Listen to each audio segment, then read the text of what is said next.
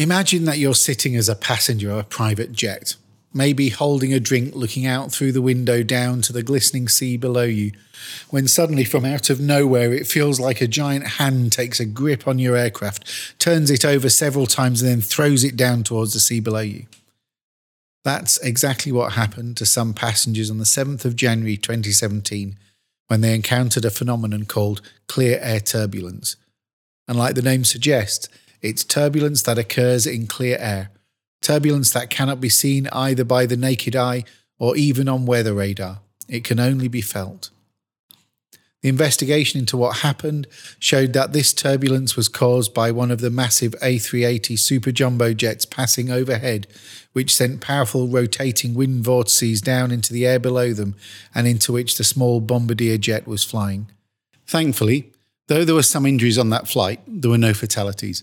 And also, since then, air traffic control have new procedures in place to make sure that this doesn't happen again. This story reminds us that the wind, though unseen, can have a powerful effect upon the world.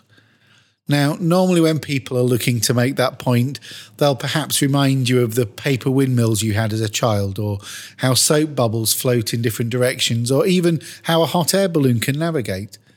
But that story about the plane also makes it clear the awesome, almost unimaginable power that lies behind the unseen wind. Welcome back to our study of John's Gospel. I'm Ian, and this is the Selah Time to Pause podcast from Plexus Salvation Army, an online church in the UK. Today we're thinking about how Jesus uses an analogy with the wind to help Nicodemus understand what it means to be born again. John chapter 3. Now there was a Pharisee, a man named Nicodemus, who was a member of the Jewish ruling council. He came to Jesus at night and said, "Rabbi, we know that you are a teacher who has come from God, for no one could perform the signs you are doing if God were not with him." Jesus replied, "Very truly I tell you, no one can see the kingdom of God unless they are born again." "How can someone be born when they are old?" Nicodemus asked. "Surely they cannot enter a second time into the mother's womb to be born." Jesus answered, "Very truly I tell you, no one can enter the kingdom of God unless they are born of water and the Spirit. Flesh gives birth to flesh, but the Spirit gives birth to spirit. You should not be surprised at my saying, 'You must be born again.' The wind blows wherever it pleases. You hear its sound, but you cannot tell where it comes from or where it is going. So it is with everyone born of the Spirit." I will stop and breathe in your presence. Just breathe. Just breathe.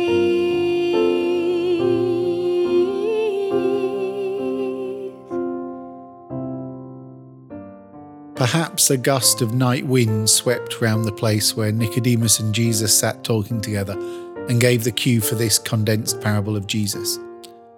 But whether it did or not, we find that the wind serves as a particularly good symbol of the Holy Spirit. As Jesus points out to Nicodemus, wind by its very nature is invisible and unpredictable. The wind that blows today from the north may blow from the south tomorrow, or from the east or west, or not at all.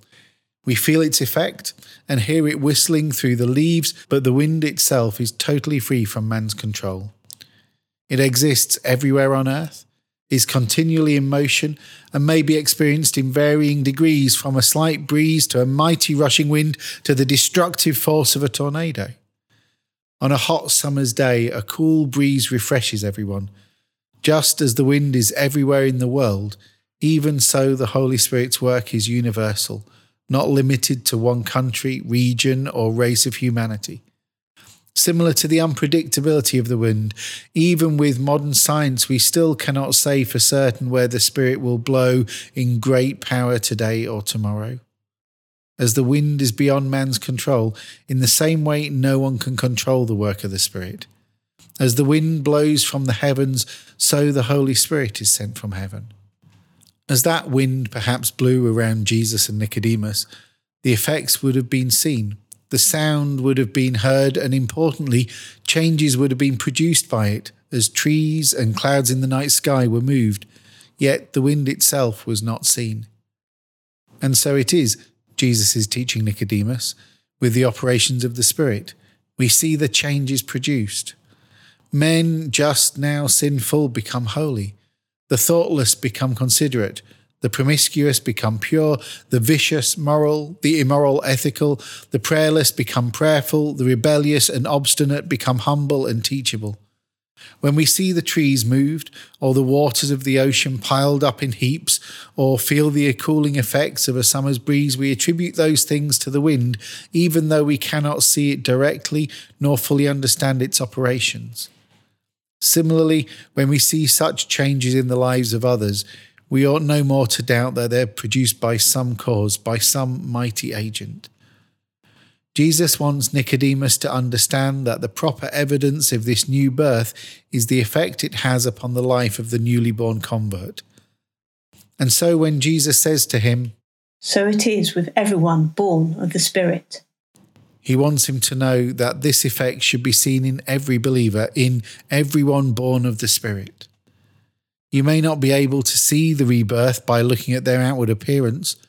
There's no change of eye colour to a shining golden glow, nor does a halo suddenly appear above their heads, but you still should be able to see its effects. And as our opening illustration with the Bombardier private jet shows, these are not only slight effects.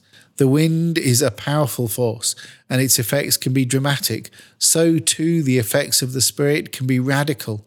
Remember, Jesus is talking here about a change so dramatic, he says that it's as if you are being born again, a whole new person filled with new life, replacing fear with faith, replacing anger with forgiveness, replacing doubt with hope, replacing anger with love, replacing judgment with grace, bitterness with trust, pride with humility, envy with kindness, replacing cowardice with courage, impatience with perseverance, replacing harshness with compassion, and replacing selfishness with generosity. So can you see such changes in your life? In the words of this episode's title, is it likewise with you? Just as the wind sometimes sweeps with a tempest and prostrates all before it, whilst at other times it gently breathes upon us in a mild evening zephyr, so it is with the operations of the Spirit. Sometimes we tremble and are prostrate before truth, and sometimes we are sweetly and gently drawn to the beauty of Jesus. Has the wind swept over you and through you, changing you to be more the person you were created to be? Are you living the new life Jesus offers? When was the last time you let the Spirit do some work in your life? And will you let him work in you today?